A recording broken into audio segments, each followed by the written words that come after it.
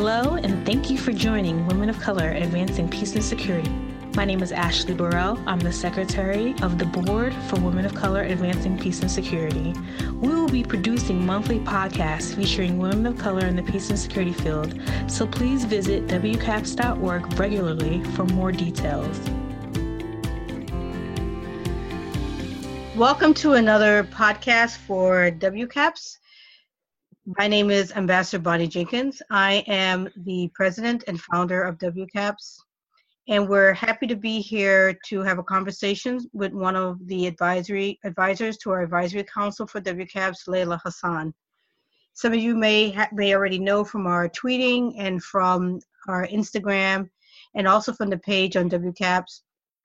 Layla is the March Women of the Month for WCAPS, so it's really a great honor to have a chance to talk with her and to share some of her thoughts about being a woman of color in the areas of peace and security.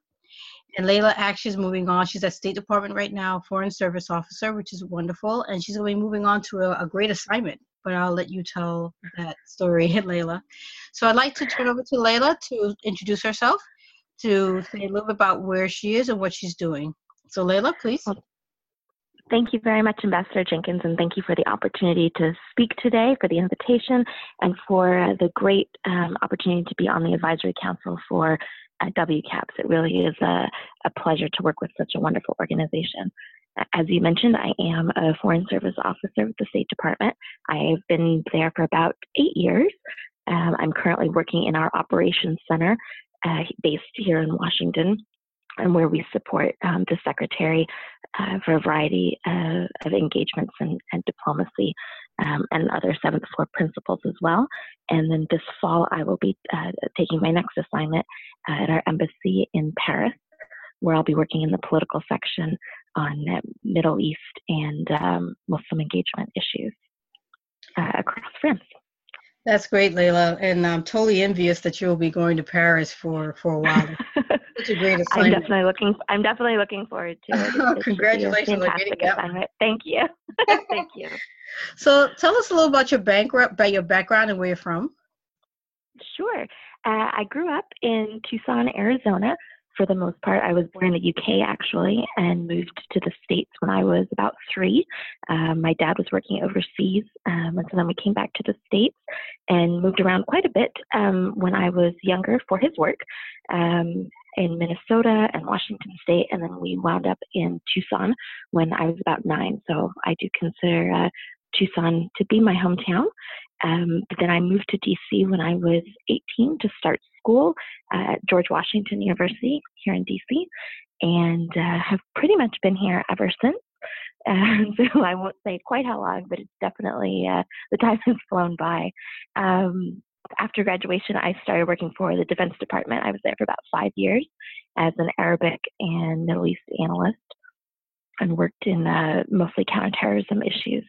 And then I joined the State Department in 2010. My first assignment was a fantastic assignment in Beirut. I was at our embassy in Lebanon. And then I moved on to Brussels after that, working at our bilateral embassy to the Kingdom of Belgium. And then came back to DC, working in our Bureau of European and Eurasian Affairs, where I covered our countering violent extremism policy and programs for Europe, and then started this assignment in the Operations Center just last year. Great. So what made you interested in the field of foreign service? Well, actually, I started when I was quite young, in middle school, when I saw Secretary Albright become the first female Secretary of State. I was totally in awe. I thought that was just the coolest job, to be able to travel the world and meet new people and learn different languages. And of course, as I got older, I learned that it was a little bit more of a nuanced profession than what I had first thought, but it definitely sparked my interest, seeing her engage with world leaders. And I was fortunate when I was growing up also to have the opportunity to do quite a bit of traveling, and I have a lot of family overseas, and so we would visit them quite a bit, in Egypt in particular, an uncle working in the World Health Organization in Alexandria, so we would visit them quite a few times when I was young. And so that just sparked a real interest in, again, engaging with other cultures and travel and learning about the world around me. Great. And so what is your favorite aspect about what you're doing now at State? I think right now, I mean, it really is a people-to-people diplomacy. I think the human interaction and engagement is one of the most rewarding and satisfying opportunities. And it's a real privilege to have a job, to have a career where your responsibility is to support and defend the Constitution of the United States. And I know that can sound a little bit cliche, but it's something that I am incredibly proud of to do on a daily basis. And we are at the front lines of foreign policy making and implementation, and it's just a real thrill to be a part of it. Great, and it is certainly a rewarding career. I also spent many years in working for the federal government in different parts in both Department of Defense and State Department. So, and I'm very, very happy with my years working for the government. Very rewarding. So what do you think how does the integration of diverse voices, like voices of women of color, how do you feel that that impacts foreign policy, peace and security policies? Sure. I think it's definitely it's a very important aspect. We need to have diverse voices, not just at the table, but making decisions as well. We need to have an integrated, diverse workforce, leadership, all through the ranks. There needs to be diversity represented, and it's not just diversity in race; it's diversity in geography, it's diversity in educational background, it's diversity. You need to have both genders represented. There really needs to be a wide spectrum at the negotiating table, at the leadership levels, because if you do not have a wide range of perspectives represented, not everyone is represented, and it's not. Better decisions are made when you have a broad spectrum of voices and opinions and perspectives involved. And when you say better decisions, how do you define that? How would you Well, explain? I think that it's just a broader perspective. It's a broader everybody has their own vantage points. Everybody has their own personal experiences, and yes, biases. And I think that when you have a broader table, a more inclusive table, then decisions are more fulsome. You are able to learn from one another. You're able to think of things that you might not have thought of yourself.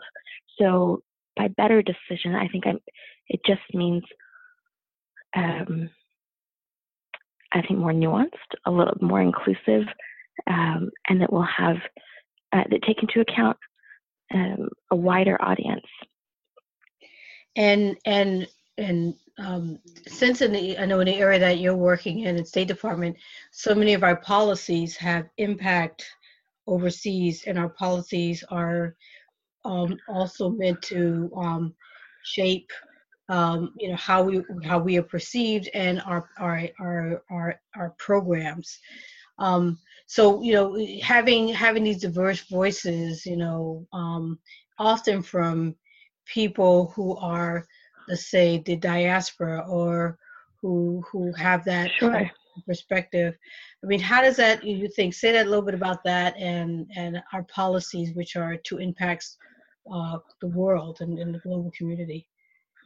Absolutely. I think it's definitely, when we're in the Foreign Service, for example, in the State Department, the U.S. government, we are, of course, representing the United States. We are Americans, and we are promoting national interests around the world, and we are promoting our values, our democratic values, importance of human rights, religious freedom.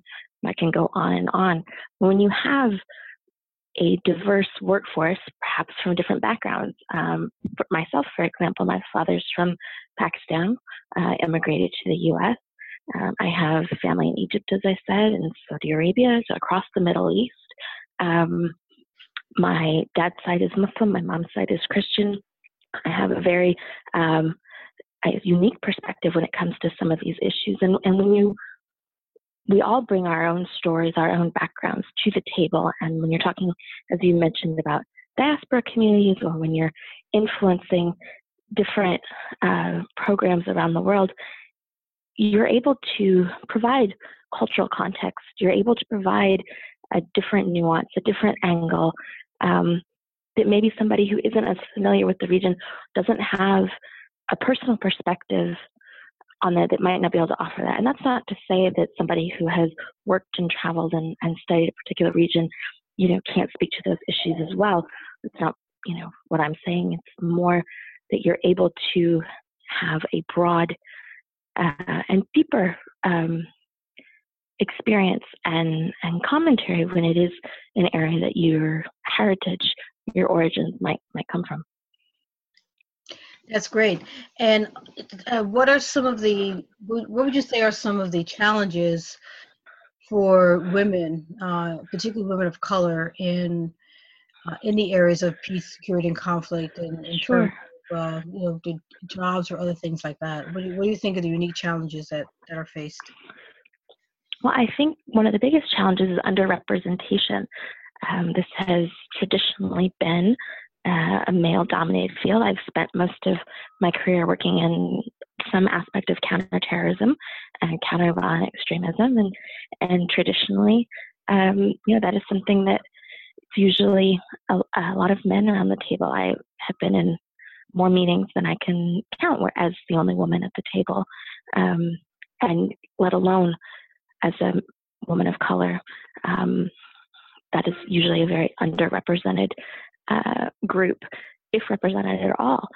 So I think that's definitely one of the biggest challenges, and it's getting better. I think that is definitely something we are seeing slowly, a more diverse workforce, and then slowly through the leadership and senior ranks. It's still something that we are working to improve, and I hope, through the next generation or so, that this will no longer be such a conversation, that it will not be such an issue that, or a remarkable thing to have a woman of color at the table working on national security issues.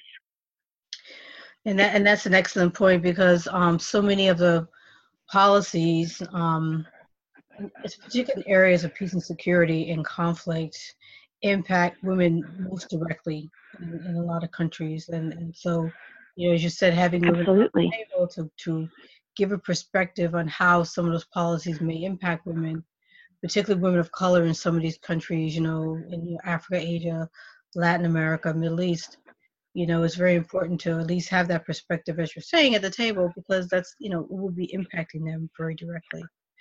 Absolutely. And you mentioned that, you think it's gotten better, and to some degree, for women in the area. Could you say a little bit more about that? Sure. I mean, we in these fields. Absolutely, and we have some very strong examples. I'll just speak, for example, in diplomacy, and we had 3 female secretaries of state, and we've had 2 secretaries of color. We have, Secretary Condoleezza Rice as a woman of color as our Secretary of State. We have a lot of female ambassadors and leaders within the State Department. So that is, we're getting there, and I would say we're very good at bringing in a very diverse workforce. We have some great fellowships at the State Department, the Rangel Fellowship in particular, which helps recruit and bring in a more diverse cohort into the State Department. We're still across the board struggling, so it seems, with some of our numbers in the more senior ranks across the board, and having a diverse leadership. However, that's something I think, as I was saying before, with the next generation, hopefully will become less and less of an issue. And now that those of us who are at the table myself included, it's incumbent upon us to really recruit and ensure that diplomacy in these fields of national security, peace and security are open and welcoming and encouraging for women of color to get involved in and stay involved in.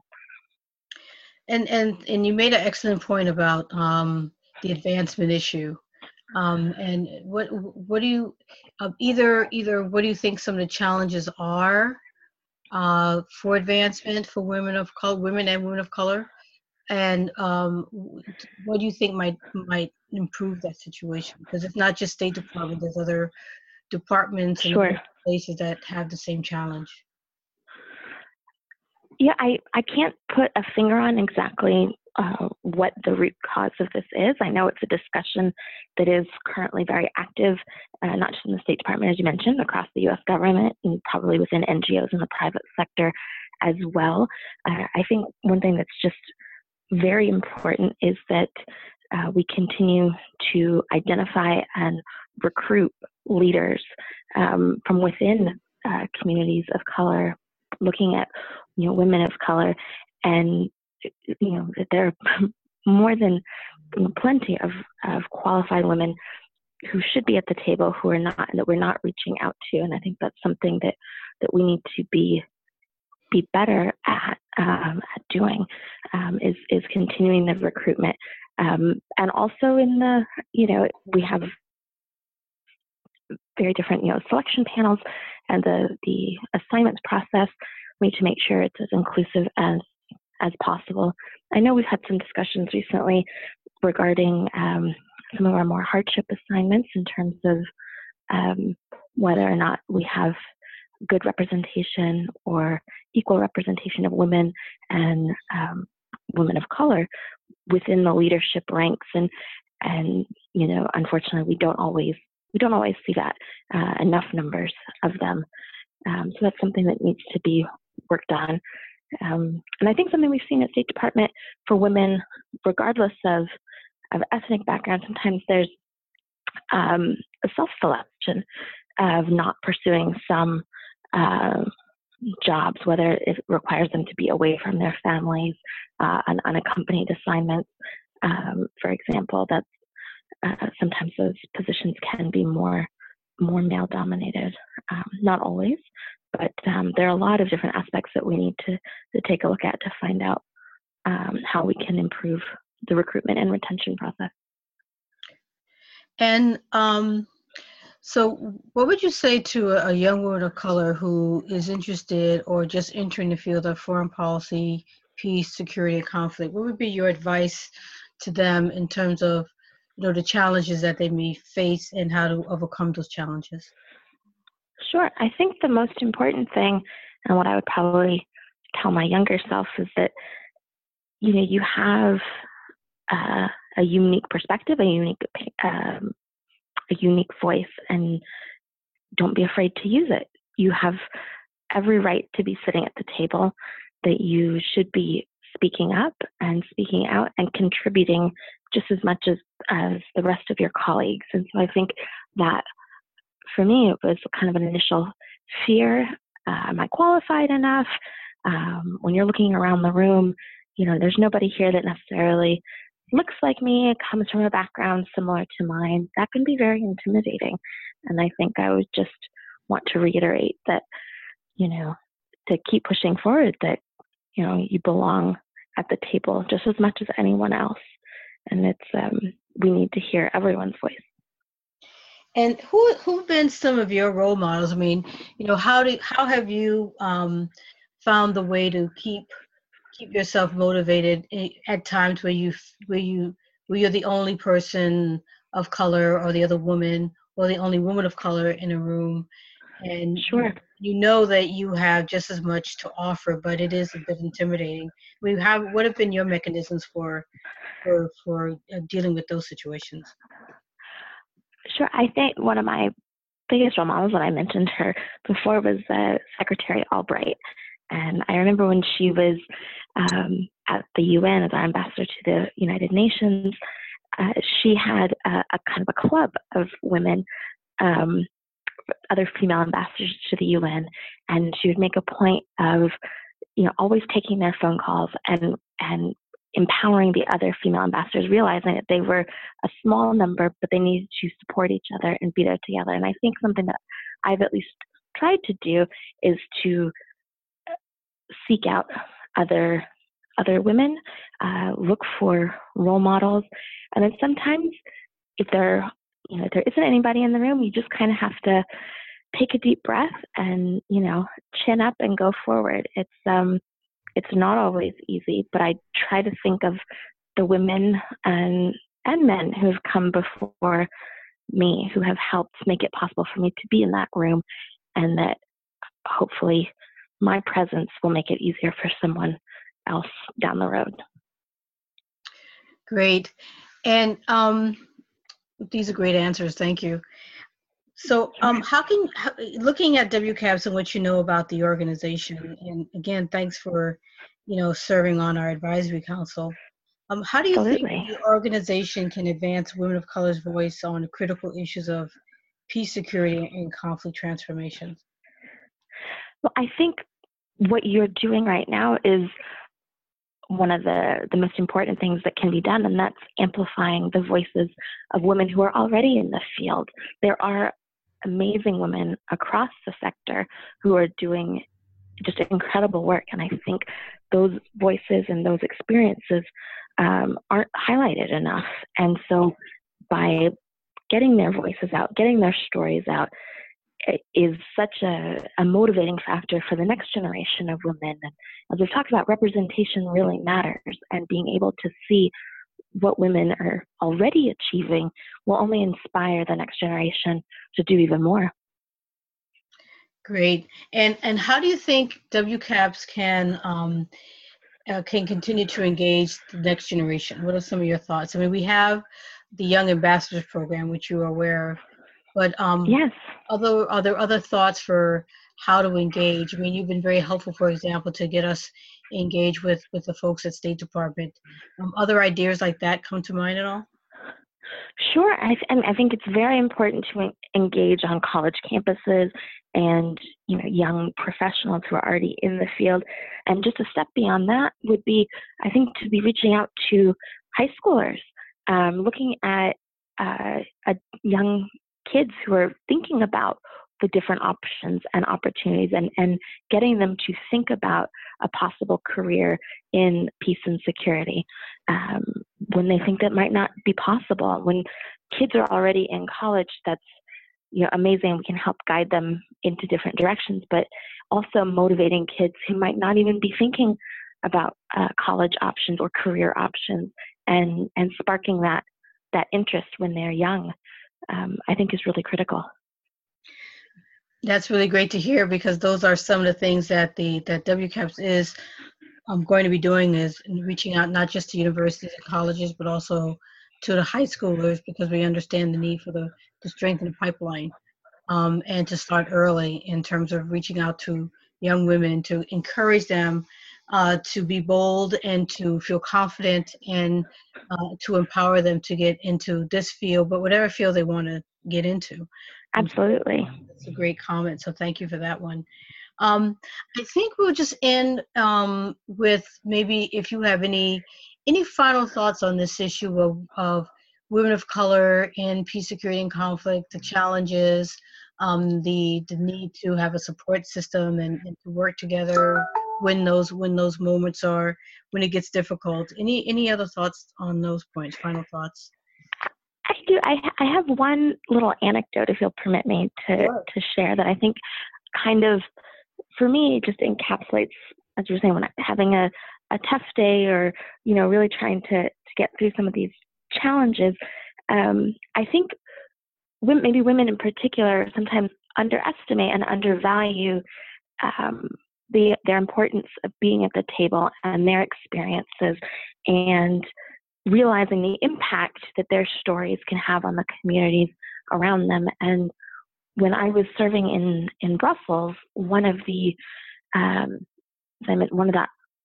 portfolios that I worked on was engagement with the Muslim community and counteracting some of the Islamophobia that they were experiencing in Belgium. And I was sitting at a table there as an embassy representative, but with a lot of Belgian youth, and they were third generation. They were Muslim, most of them from Moroccan origin, but they're Belgian citizens, born and raised in the country.